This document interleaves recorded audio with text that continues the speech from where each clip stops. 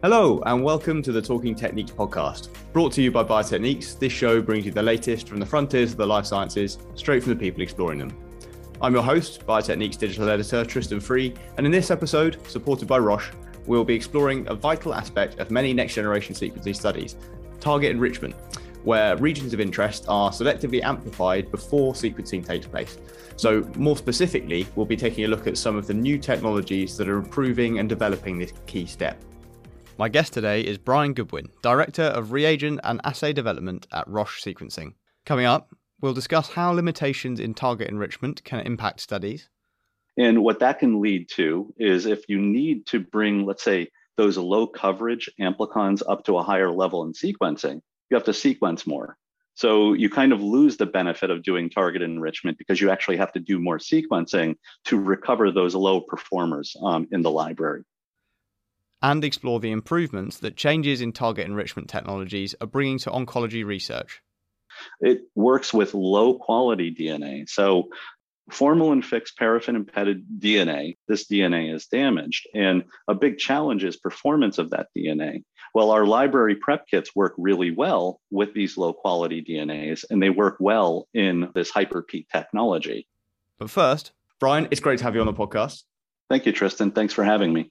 So firstly, Brian, why would you undertake target enrichment before sequencing? Why wouldn't you just sequence straight from a sample? Yeah, it's a great way to start this conversation. So if you wanted to sequence the entire genome, the entire human genome is about 3 billion bases approximately.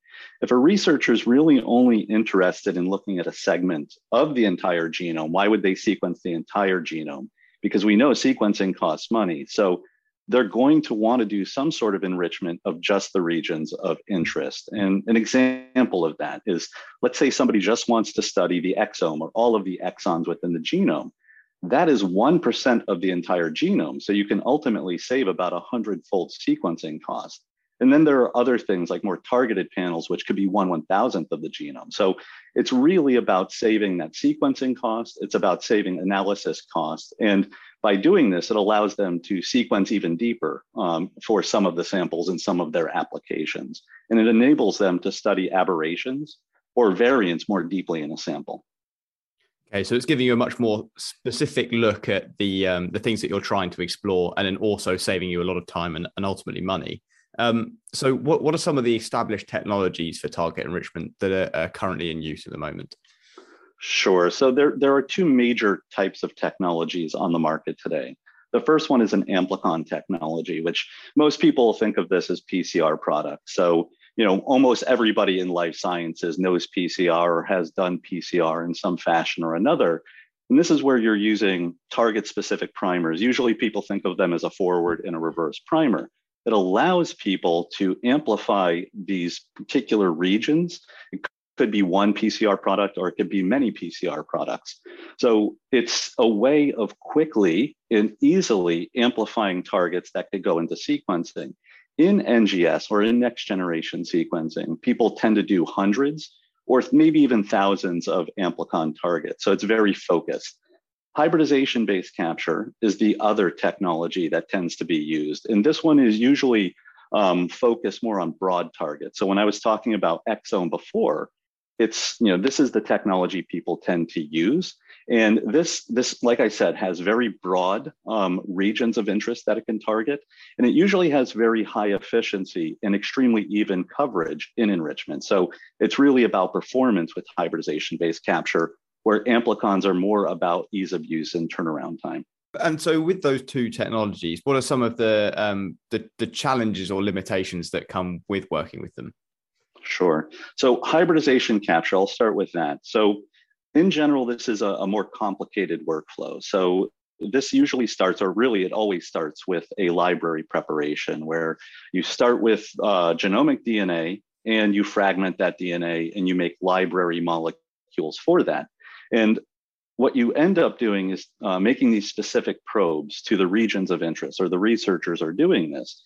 And these get hybridized to the regions of interest. These probes have a biotin which allows for streptavidin binding onto these paramagnetic beads.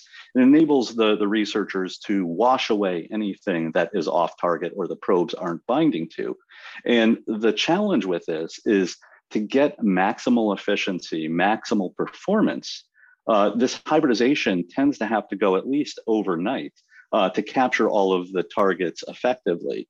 So you have a workflow that has more steps. In these wash steps during the cleanup or the removal of these off-target reads, they can be quite cumbersome. And this is where customers and researchers tend to complain that this is a cumbersome step. On the flip side, amplicon technologies, where I was saying it's fast and it's easy for researchers to use this. It comes with a loss of evenness in coverage. So evenness of coverage is all of the amplicons that you may have in your library, they might not amplify as well as each other. So you ultimately will see more of one particular amplicon and less of another particular one. And the more amplicons you put together, the bigger the problem that this can be in the researcher's hands. And then another thing that we like to talk about are looking for structural variants, rearrangements in the genome. With amplicon technologies, you need to know both the forward primer and the reverse primer binding site or the template. When you have a structural rearrangement and you don't know what it is, you can't design a primer to it. So you can't actually detect novel fusion partners. And the last piece about the last challenge of amplicon technologies is every library molecule has primers in it. And to actually interrogate bases, you don't want to sequence the primer to interrogate or to investigate those bases because you're only looking at the primer sequence. So you actually have to trim those off bioinformatically. And so the flaw of the amplicon sequencing then was the evenness of the amplification across the different targets and amplicons you've got there. So does that mean that it'll give you a sort of a not particularly representative idea of what actually is in your sample, which targets are there and to what abundance? Less so than hybridization-based capture. I mean, all of these amplicon technology and all of these technologies in general, you can do optimization and solve some of those challenges. So you can have that unevenness of coverage. And what that can lead to is if you need to bring, let's say, those low coverage amplicons up to a higher level in sequencing, you have to sequence more. So you kind of lose the benefit of doing target enrichment because you actually have to do more sequencing to recover those low performers in the library. How are people, or what new technologies are looking to address these challenges? Maybe perhaps with that coverage issue in amplicon sequencing, but then also the time restraints and the complexity of the hybridization-based approaches. Sure. For amplicons, it's really trying to limit the number of amplification cycles that you're doing with these target-specific primers, because that's really where those biases come from, or the unevenness in coverage, is because anything you're doing multiple cycles, it becomes an exponential challenge. So it's usually in reduction of those amplification cycles. With hybridization capture, there's been a lot of work on optimizing buffers for this overnight hybridization capture to make it shorter. And there's been some success in the industry, but in general, there are still limitations with it. So, we go into our development with that understanding is how can we make target enrichment better? So how can we make it faster? How can we make it easier? How can we make it higher performing? And in my team, we've been developing a technology for a few years, and it's based on primer extension. And what we've done is replace the hybridization step that's done in these probe-based capture technologies with a primer extension step. Okay, so we're basically making use of the speed of primer extension and the ease of use of primer extension to do the capture steps, as opposed to making these amplicons or these PCR products. So ultimately, what we call it is our PEAT technology, or our hyper-PEAT technology. It applies the speed of primer extension, but we get the performance of capture. Okay, so could you explain a little bit more about primer extension and what that actually means, what that process is? Oh, that's a great question. Sometimes I forget to talk about this. So in PCR, it's multiple rounds of primer extension. And primer extension is something that is driven forward very quickly by polymerase. So again, you think about the first PCR cycle, you denature, and then you bring your temperature down and you anneal a primer, and that primer gets extended by polymerase. And then you go into your second cycle, denature, and then you have another primer and you do that. Well, what we're doing with primer extension enrichment, we're taking just one cycle of this amplification or this polymerase extension. So we don't get the artifacts of like exponential biases. We basically do it once to do capture. So we take our primer, this primer has a biotin on it. We extend that primer and we capture molecules in our libraries, bind them to these streptavidin paramagnetic beads, which enables us to do some wash steps. And one of the things that we knew going into this, other people have done this, other labs have tried doing this capture extension. And what they found is it does work to some degree. What we've done in our lab is actually applied a second primer extension. It's not about amplification in this case, it's not about PCR, but a second primer extension that is upstream to that capture primer or 5' to that capture primer. And this is a target specific primer too. And we call this our release primer. And we use this release primer to add specificity, to really get only the molecules that the researchers are interested in. When we do an extension with that, it makes use of flap endonuclease activity in the polymerase, and it releases specifically the target molecules out into solution where we can take them, put them into a PCR reaction, and then put them onto a sequencer. So usually I have the benefit of being able to pull up slides and show people. Hopefully I've explained that well enough that that your audience can understand that. No, I think that's a pretty good description of what's happening there. And what is it that particularly excites you about this primary extension target enrichment process? It's really the performance. So when we started working with this, just like any other project, any development project, you start and it doesn't really work that well, and then you make improvements over time. We've made a lot of improvements on this particular technology, and ultimately what we're seeing is really good performance. So, I was saying we want to hit that performance of hybridization-based capture, and we've gotten there. Okay, so we're getting very good performance, evenness of coverage, and we're getting very good variant detection. So things that I talked about a little bit earlier, researchers are looking for these variants in samples. And what we found is we're really finding these variants well. The other things, the library prep that's used in front of this PEAT technology or this primer extension technology, it works with low quality DNA. So formalin-fixed paraffin-embedded DNA, and this is going to be common terminology for anybody in the oncology field, they know that this DNA is damaged. And a big challenge is performance of that DNA. Well, our library prep kits work really well with these low-quality DNAs, and they work well in this HyperPEAT technology. And then some of the other things, we're getting feedback from some of our early test sites, and they're saying exactly what we've been developing too. They love the performance and the ease of use, and they love the performance or the variant detection performance.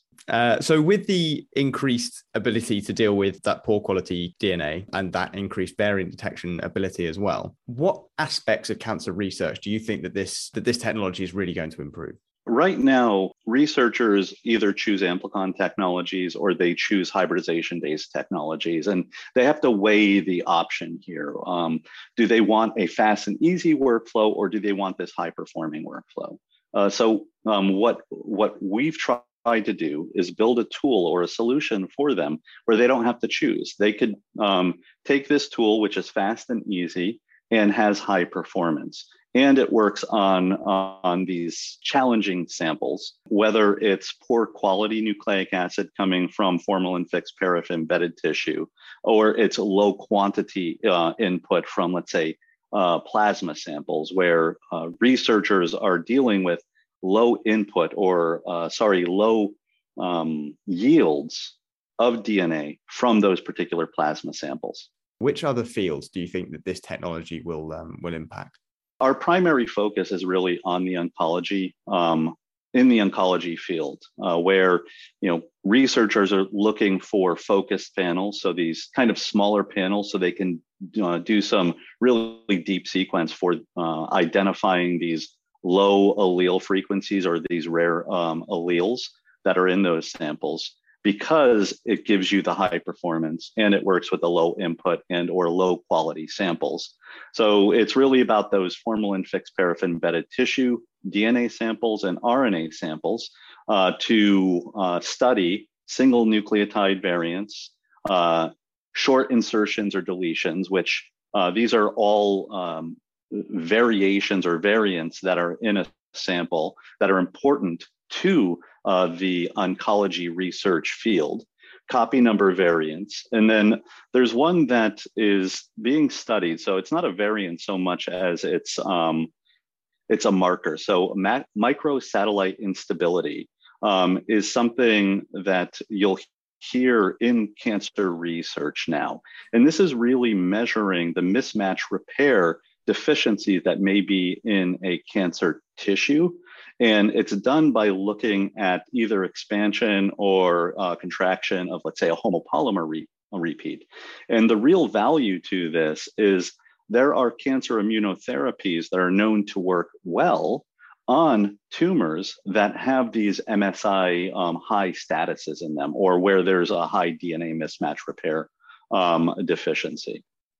And if there was one thing that you could ask for to enable primary extension target enrichment to make sort of the greatest possible impact on the next generation sequencing and the oncology community, what would it be?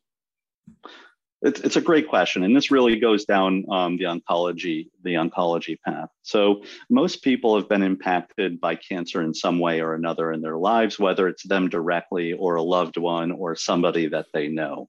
And there's a lot of cancer research that's ongoing today, and this is being done to more effectively diagnose patients and to more effectively treat patients who have cancer.